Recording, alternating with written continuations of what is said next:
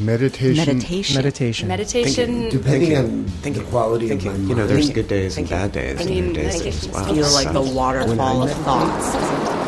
Every now and then, a nice, calm. You can't think of anything. This is Meditation in the City, the Shambhala New York podcast. Thank you for listening to the Meditation in the City podcast, a podcast where we explore topics on Buddhist meditation and maintaining a meditation practice amidst living in a busy world. My name is Francesca, and I'm your host. The title of this episode is Manjusri's Smile, Connecting Intuition and Intellect with Prajna. In this episode, we'll explore the facets of wisdom through invoking and befriending Manjusri, the Bodhisattva of insight. Looking at the Bodhisattvas as expressions of our own being can support us in expanding our ideas of wisdom, compassion, and strength. When invoked, these beings can become helpful guides and friends on our spiritual path. Today we are joined by Lödrö Gyendon.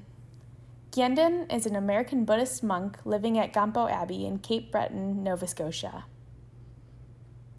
Gyendon began his Dharma training at Sravasti Abbey under the guidance of Bhikshuni Thubten Chodron and Bhikshuni Pema Chodron at Gampo Abbey. The Meditation in the City podcast is hosted by the Shambhala Meditation Center of New York. Here's Gyendon to take away the discussion. So, really delighted to see everybody, and I feel really honored and grateful to be offering a talk or sharing a little bit in particular about Manjusri, the Bodhisattva of wisdom. And I feel I think because Bobby mentioned that sometimes some teachers ask what people's sort of connection is, I feel very curious about why or how someone might come to a talk like this about Manjusri that feels like maybe a little bit more of an out there kind of topic, Dharma topic.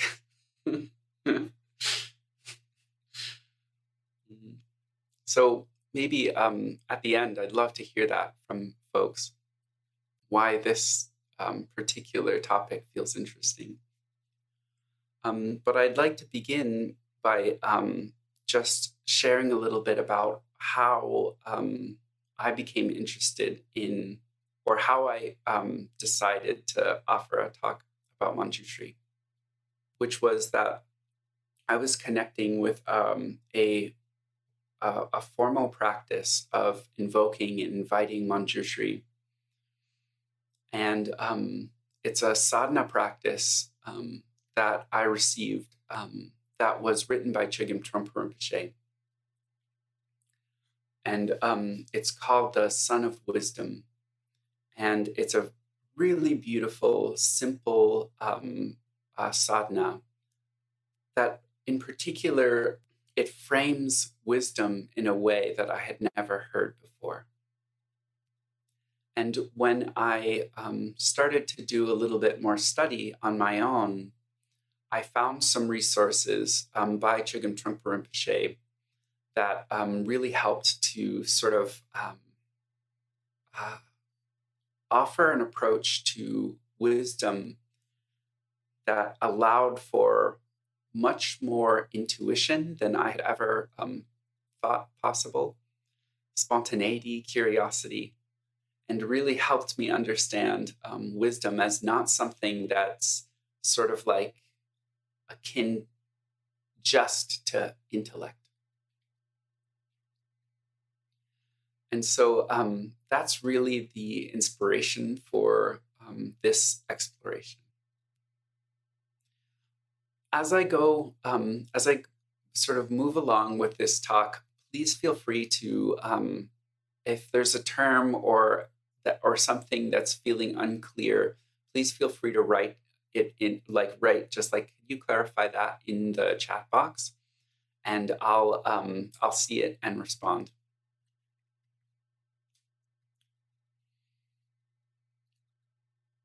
So I think the title of this talk is Manjusri's Smile, Connecting Intuition and Intellect with Prajna.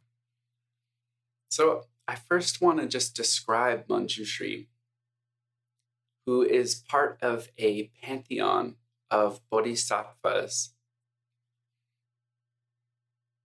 meaning part of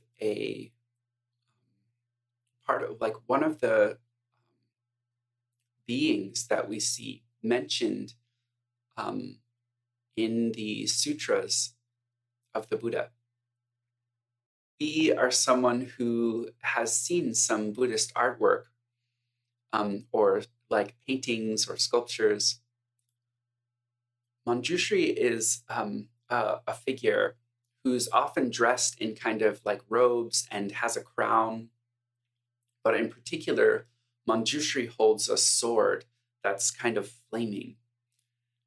And this is the sword of Prajna. And then in his other hand, Manjusri is often holding a text, and in particular, the Prajna Paramita texts. But sometimes in his other hand, there's a few other things. There could be like a vase, or there could be a wheel. And these are kind of like our keys into understanding the sort of like how Manjusri kind of manifests in our life. So Manjusri is one of many different bodhisattvas and Buddhas. And these help to almost embody some of the ideas that we find when we're studying the Dharma that can feel a little bit heady, like compassion or wisdom. They help to embody these principles in a being that allows us to invoke or connect with these same principles.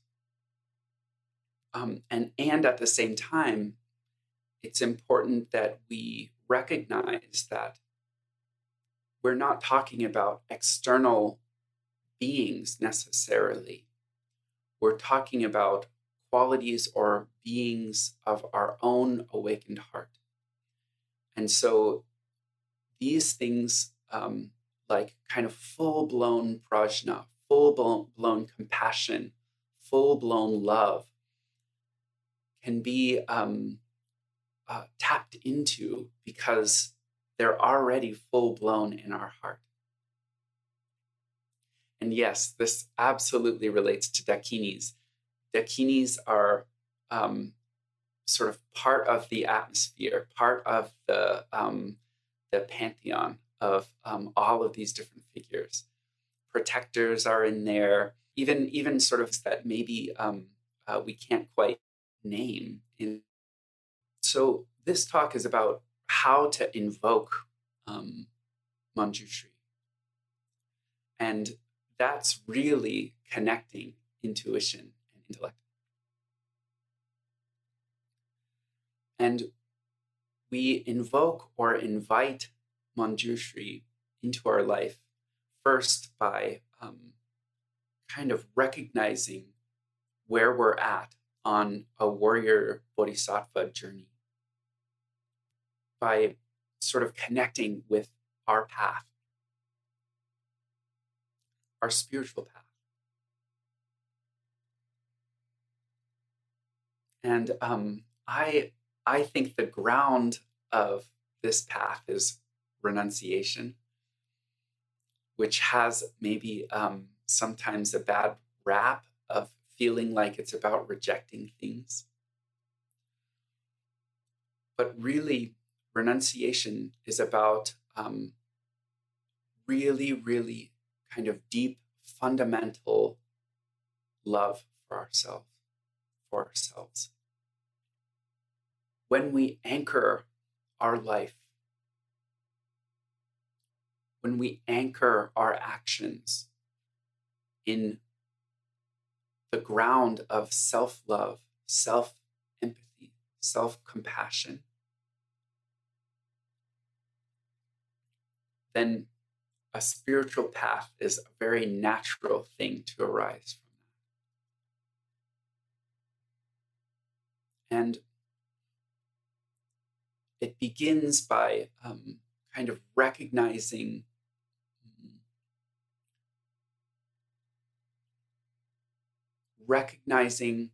how we separate ourselves from that self-love, separating ourselves from our basic nature, separating ourselves from our innate wisdom, compassion, resourcefulness. Recognizing that, recognizing how we separate is renunciation, recognizing and doing something about that. Saying, I don't want to keep doing that. And as we recognize that, as we start to leave room for our natural wakefulness to sort of arise and blossom, we start to connect with ourself as our wisdom as having lots of different qualities. We can see our resourcefulness. We can see our curiosity. We can see our compassion. We can see our love. And we can see our frustration. We can see our sadness. We can see our loneliness. We can see the whole thing. Our wisdom is not a monolith. It's not this sort of, or it's not this one thing. It's actually sort of imbued with qualities and textures.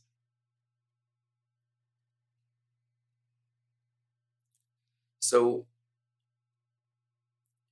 coming back to kind of invoking or working in particular with Manjusri, the idea of connecting with a particular bodhisattva, a particular Buddha, a particular deity, means that we're leaving room for, or we're connecting with all of the qualities by sort of connecting with one of them. And invoking Prajna, or starting to work with Prajna, means that we touch into our natural curiosity for the phenomenal world. And this kind of comes back to the sword, Manjusri's sword. Because often, in order to connect with our natural curiosity, a natural openness to the phenomenal world, a natural openness to an experience or an experiential reality, we have to cut through a fixated relationship with the world. We have to cut through a fixated relationship with the phenomenal world, with reality. We have to cut through our habitual ideas about how things are, about how we are, about how other people are. So we can cut through by connecting with Prajna. And this really is the intellect side and the intuition side. The intellect side has a quality of sharpness.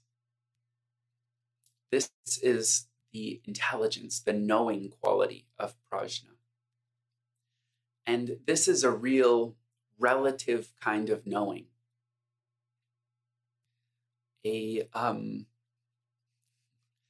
It's almost like we can connect with like the softness of a pillow.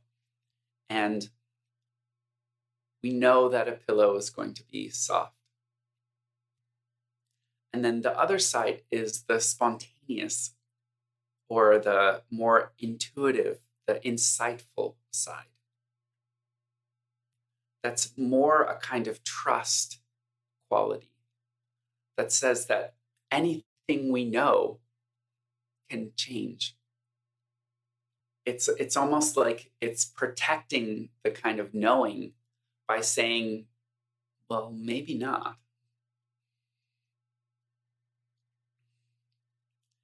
It's almost like we're allowing, we're allowing ourselves to be surprised by the phenomenal world. We're not pigeonholing pillows into being soft, because sometimes you have a hard pillow. So these don't have to contradict each other. We can know that, yes, usually pillows are soft, and we could know that, like, just because a pillow's not soft, it doesn't have to ruin our day, kind of thing. Like, we can sort of get over a pillow not being so soft. But when it comes to people we care about, when it comes to our favorite food, when it comes to the directions that we feel very clear about, when it comes to our internet, when it doesn't act the way that we think it should, there's a chance that our world can become way more fixated if we don't have the intuitive, the trusting side of Prajna as well. The side that knows that the phenomenal world can surprise us. Debbie is asking, is the intuitive part of Prajna absolute? It certainly sounds like that. But that's not something, I don't know if I know that or not. But I think that's a good intuition. But we could be surprised if it's not.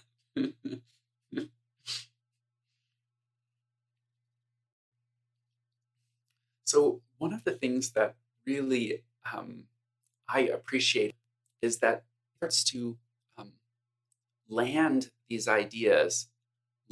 ideas of Prajna in an embodied way.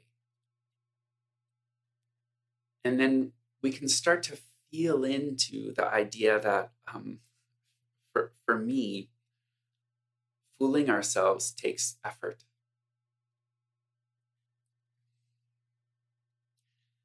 We can almost appreciate that fooling ourselves is actually quite intelligent. It's almost like a misuse of our natural intelligence. And so there's a kind of boundary here of this exploration of Prajna. This process of working with Prajna actually opens care. It opens love. It opens humor. And so if it's not doing that, I think that's our kind of, that's the boundary that we need to sort of like, okay, maybe we're going into a more thought-centered relationship with Prajna rather than a wisdom-centered relationship with Prajna. Meaning almost like a heady kind of Prajna, which is an oxymoron, versus an embodied Prajna. Because Manjusri is deeply associated with study and with intellect.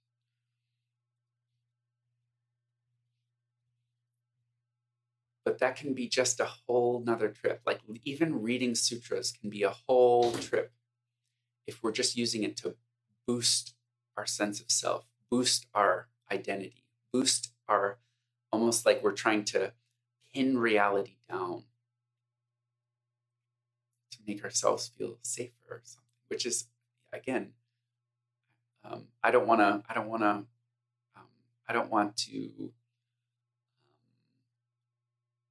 condemn our confusion too much. I don't want to make it seem like it's the bad guy. We all have confusion, but Prajna serves us a little better.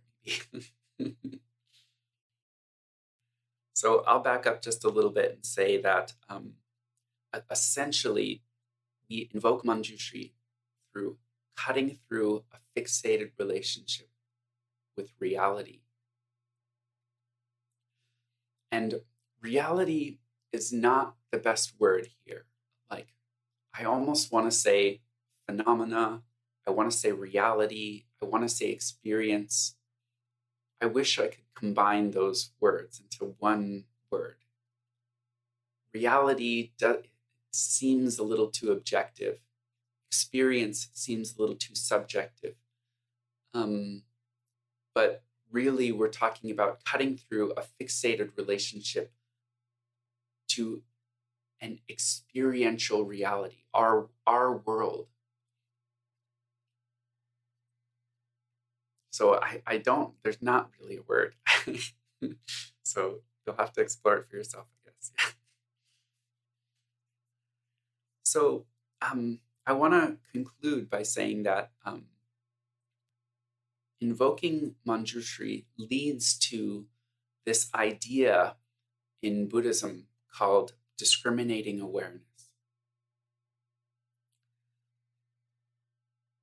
And Trungpa Rinpoche describes a beautiful path of discriminating awareness where invoking Manjusri, cutting through this fixated relationship with our experiential, phenomenal, logical reality world stuff, first leads us to a kind of a deeper understanding of human beings, of society, of the natural world, of doctrine, of customs. It sort of offers almost like a key into relative experience, relative reality. Traditionally, it's said that you understand the 6 realms, but that's just another way of saying what I just said about society, the natural world, of suffering, of pleasure, of all of that kind of relative reality kind of stuff.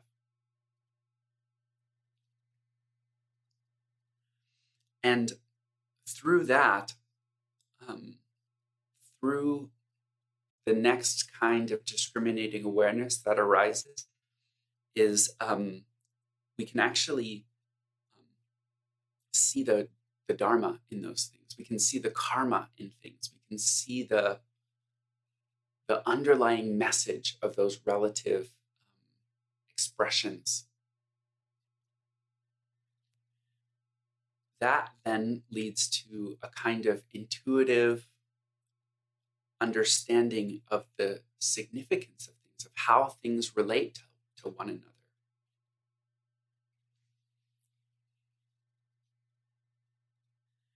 And then finally, we're left with this beautiful Tibetan word called popa, which means confidence. Trungpa Rinpoche describes that as we're connecting so deeply with discriminating awareness that we're completely communicating with our own treasury. We're completely communicating with our own richness. It's almost, to me, the way I understand that is like, it's almost like we understand that we know that we can understand all of reality by understanding ourselves. We can, it's almost like cosmos in a single drop, kind of like. So I wonder if there's any questions or comments or thoughts. I hope this was interesting or helpful, or I hope it was something.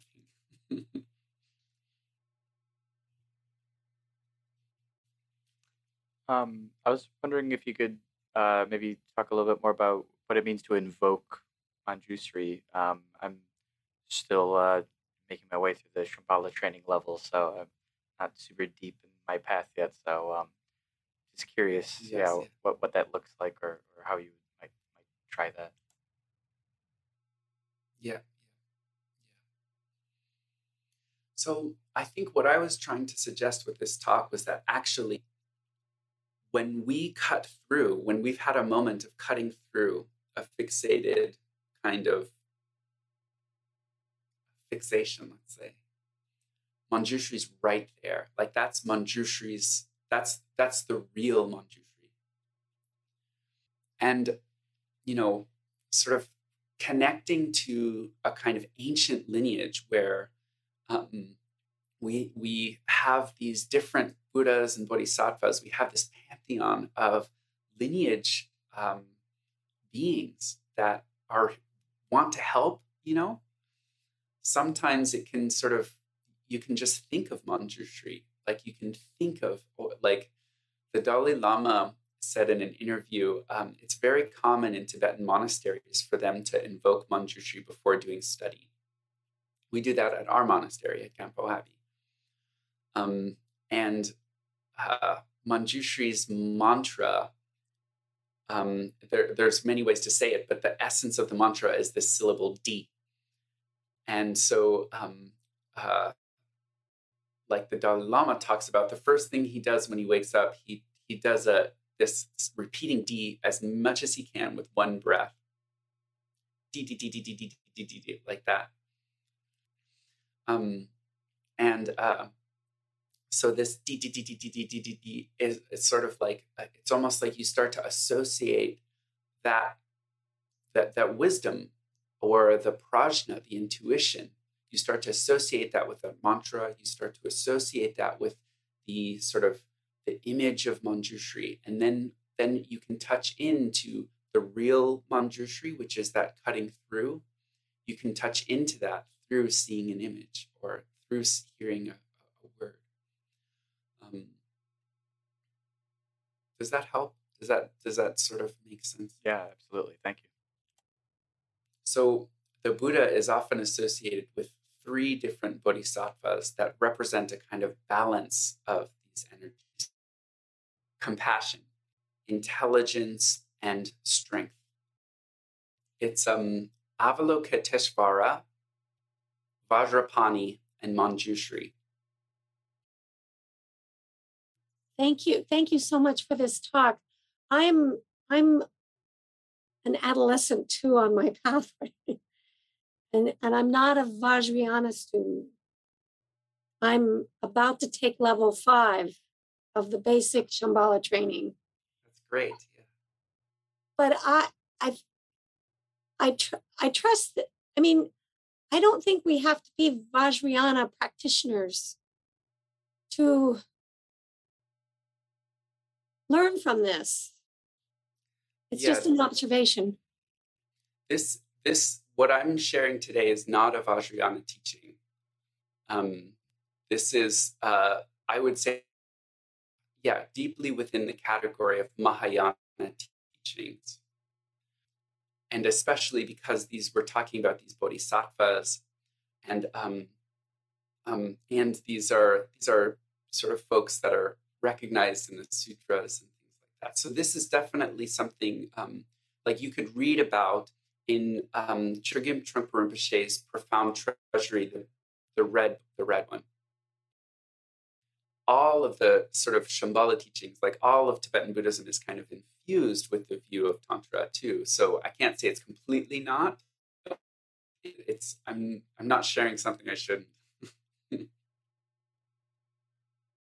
anyone else have any questions?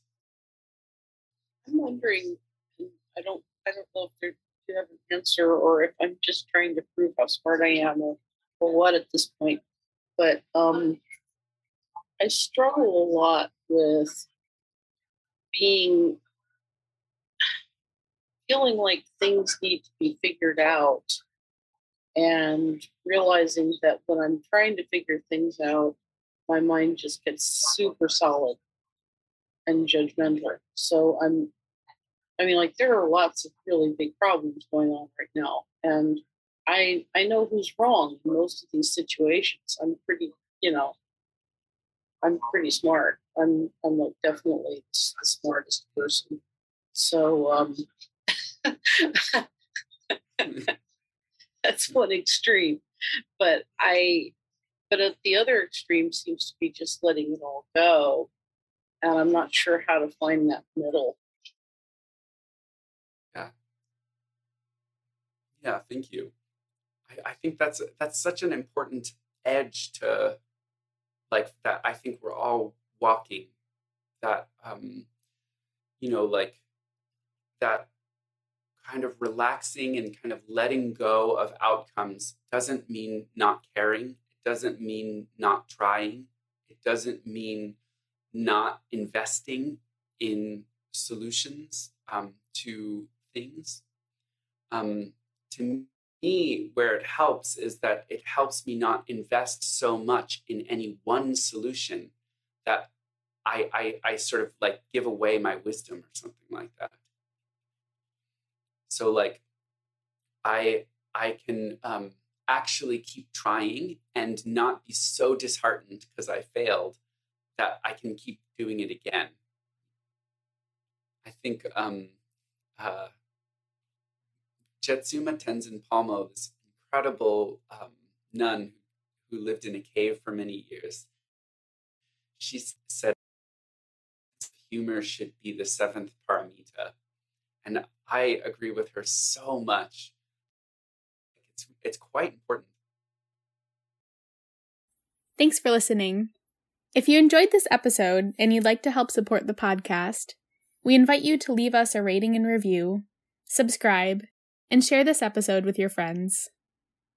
Shambhala NYC also offers a variety of meditation courses for meditators of all levels. Check out our upcoming programs at shambhalanyc.org.